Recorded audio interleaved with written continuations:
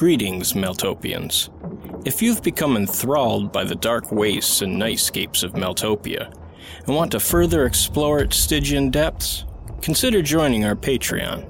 For $2 a month, you could become a Meltopian and gain access to the darkest artworks, as well as written mythos pieces contained in the Melgrim, entries in Meltopia's own dark encyclopedia, and the legendary Corpus Diabolos, an elite publication containing essays written by the most esteemed dark scholars.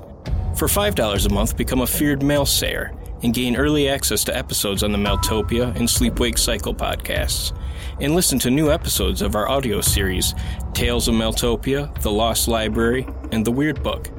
And for $10 a month, join the ranks of the Melsapien, where you can listen to our Patreon-exclusive podcast, October's Children, as well as gain access to found recordings discovered throughout the world in The Weird Tapes.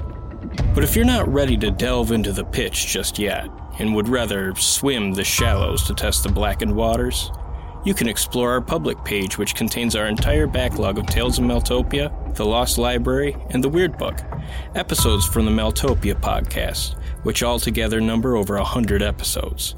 So, whether you want to become a full denizen of the dark, or simply peruse the public archives, come visit us at patreon.com/Meltopia. That's MELTOPIA. Now, without further ado, enjoy the show.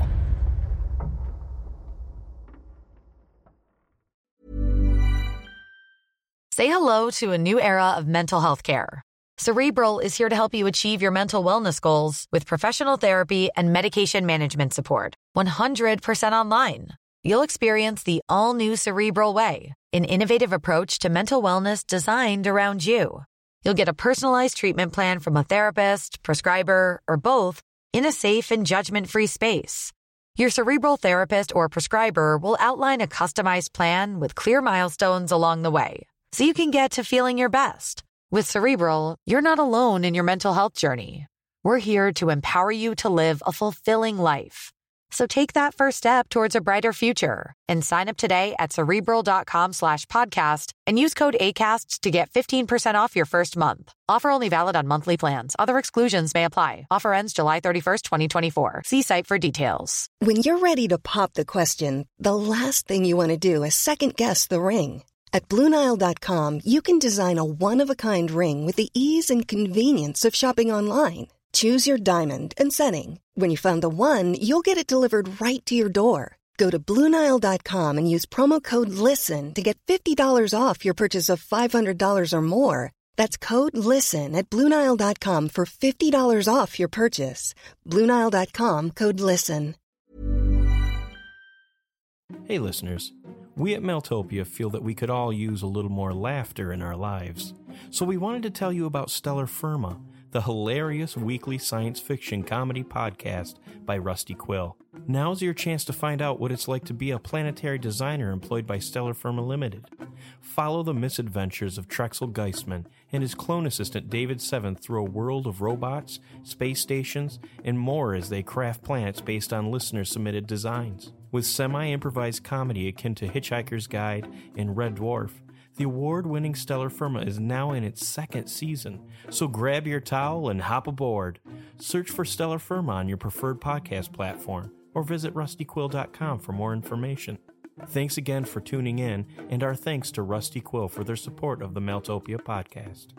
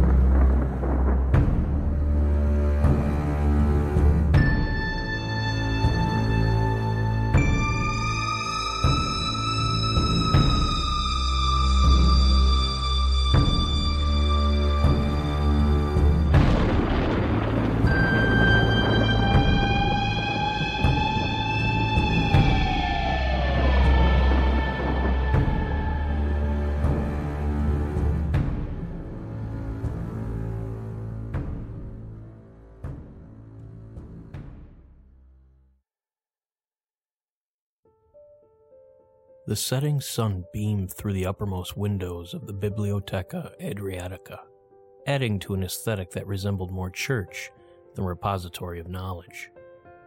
Despite the open air of its vast main hall, the many stories of balconies that lined its edges climbed to a shadowed, steepled peak, resting heavy upon all who entered. As Salence University's most hallowed library, it was rumored throughout Venice to house not just old secrets of the pre-darkness world, but answers to new, post-noctum mysteries as well. Standing before one of the many long tables in the main hall, Voren lay a hard-bound book before him. Thick and heavy, he flipped through the empty pages, stopping at random. Bringing his hands together, he interlaced his fingers and cracked his knuckles, sending the little snaps to echo into the surrounding silence. Every pore of his left hand was inked in black, the tattoo ending in a straight line across the middle of his forearm, as if he had dunked his hand in matte paint. Even his fingernails were black, giving a stark contrast to the pale, sun-starved skin that housed the rest of him. Voren placed his left palm upon the verso of the book and closed his eyes. His tattoo began to move, swirling and writhing as if waking from sleep. Ink seeped from his splayed fingers onto the page, moving off in tendrils that explored their paper boundaries. Some of them flowed to the right, past the gutter and onto the recto, eddying and pooling where they would.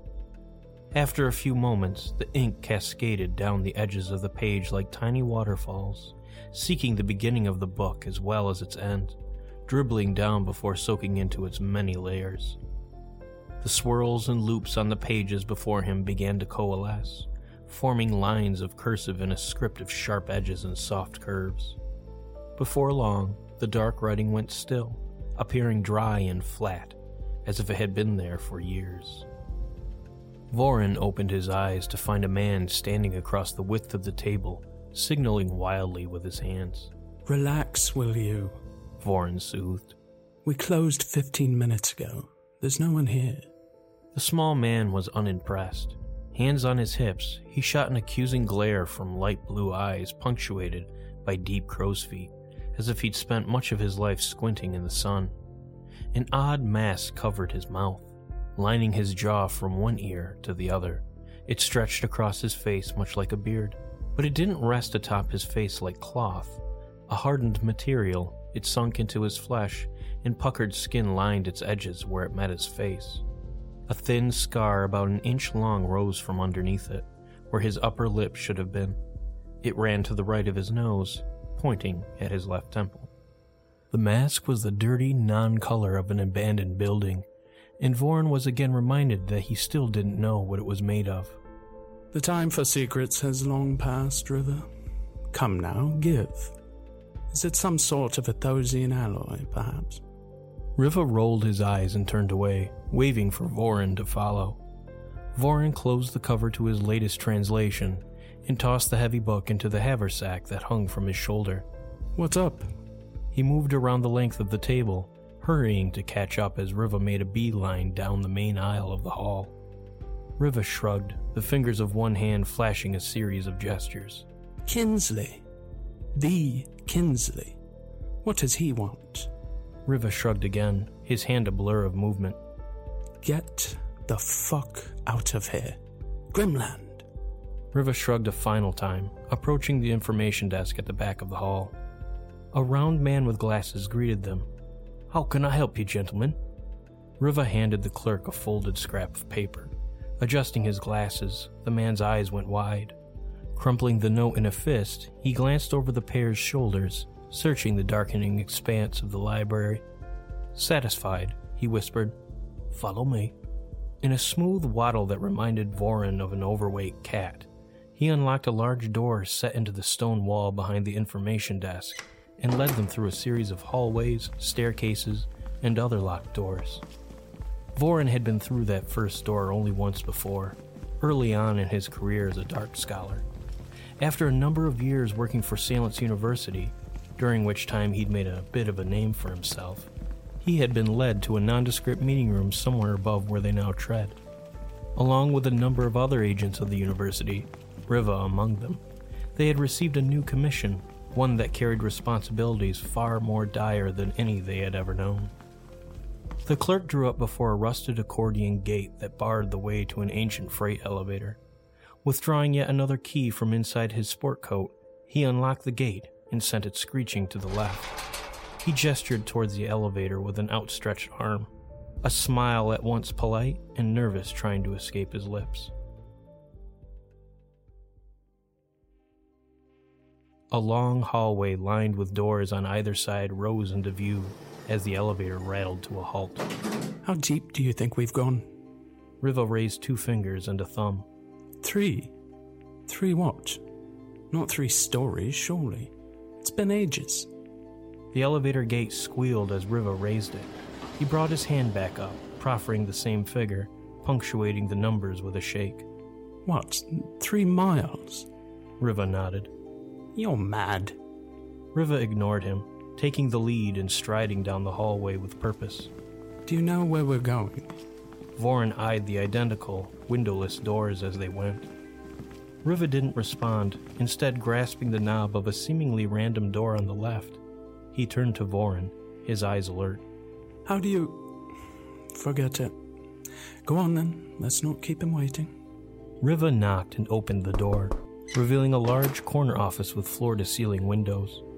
Voren furrowed his brow, looking up and down the long hallway with its many doors. The elevator sat some yards to his left, and to his right the corridor stretched on, its end lost to the bright glow of fluorescent light. A tall man shaped like a blade of grass stood behind a large mahogany desk, the corded handset of an office phone pressed to his ear. He waved them in, turning toward the windows as he mumbled into the receiver. They stepped inside. As Riva closed the door behind them, Voren realized the nonsensical dimensions of the place were the least of it. The windows of the office looked out upon a cityscape shrouded in night. The skyscrapers were dark, but occasional pinpricks of light in the distance made it clear the metropolis went on for miles. He thought he saw a glimmer of moonlight on water, perhaps a river, but he couldn't be sure.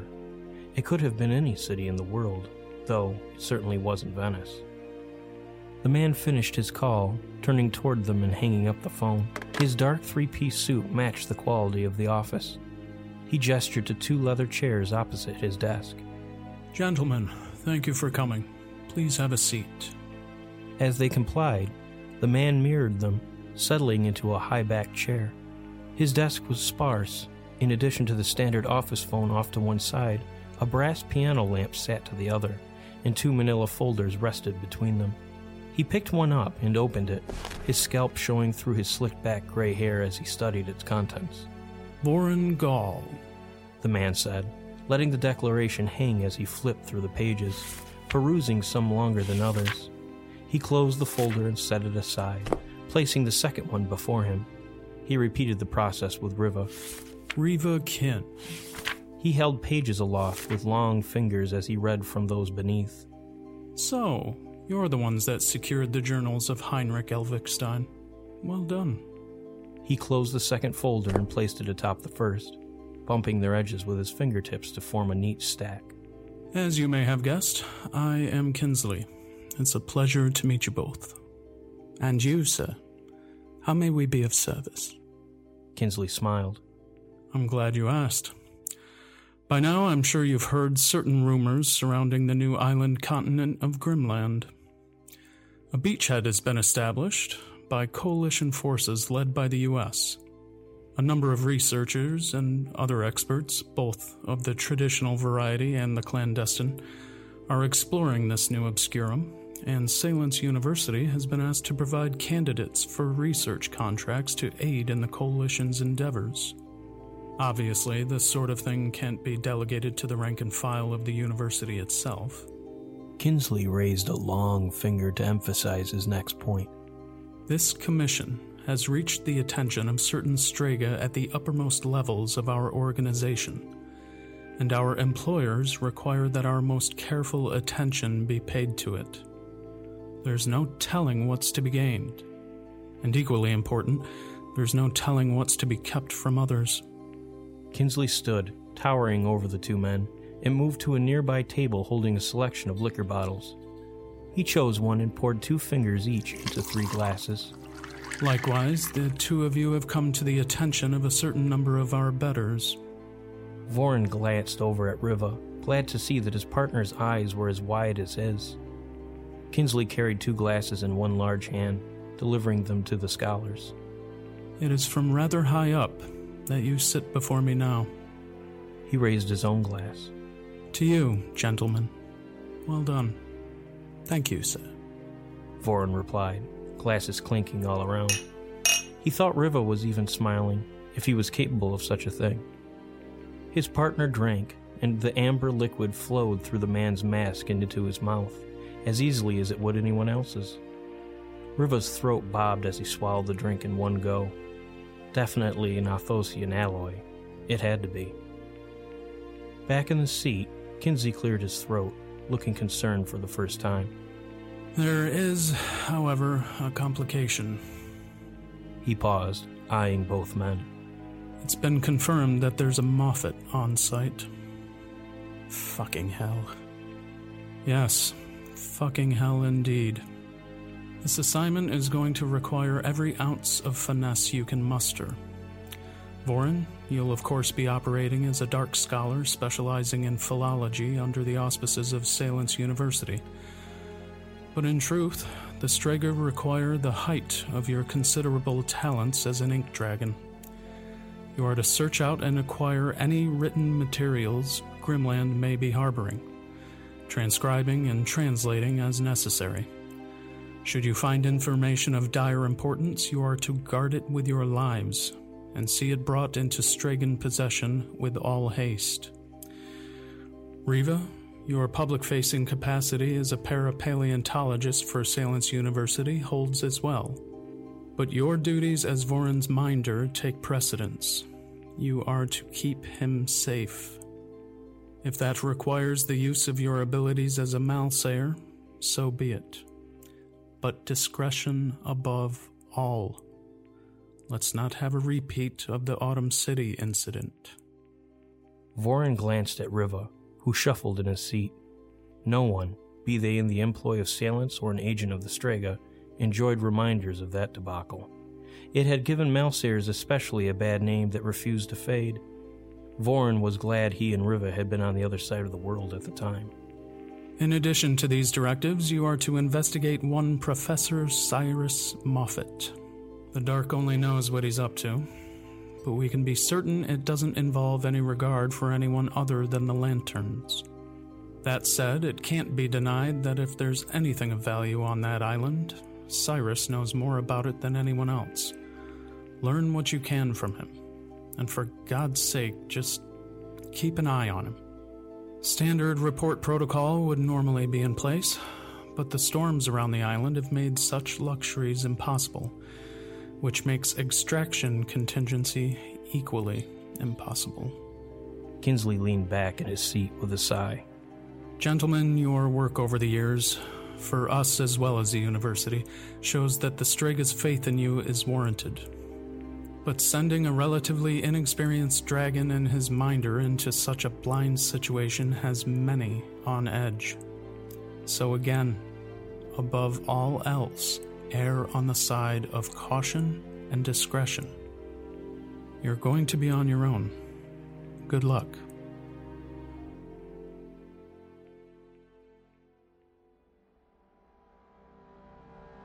Watch where you're going, asshole. Rushing around the corner of a nearby tent, a soldier had collided with Voren, sending both men stumbling.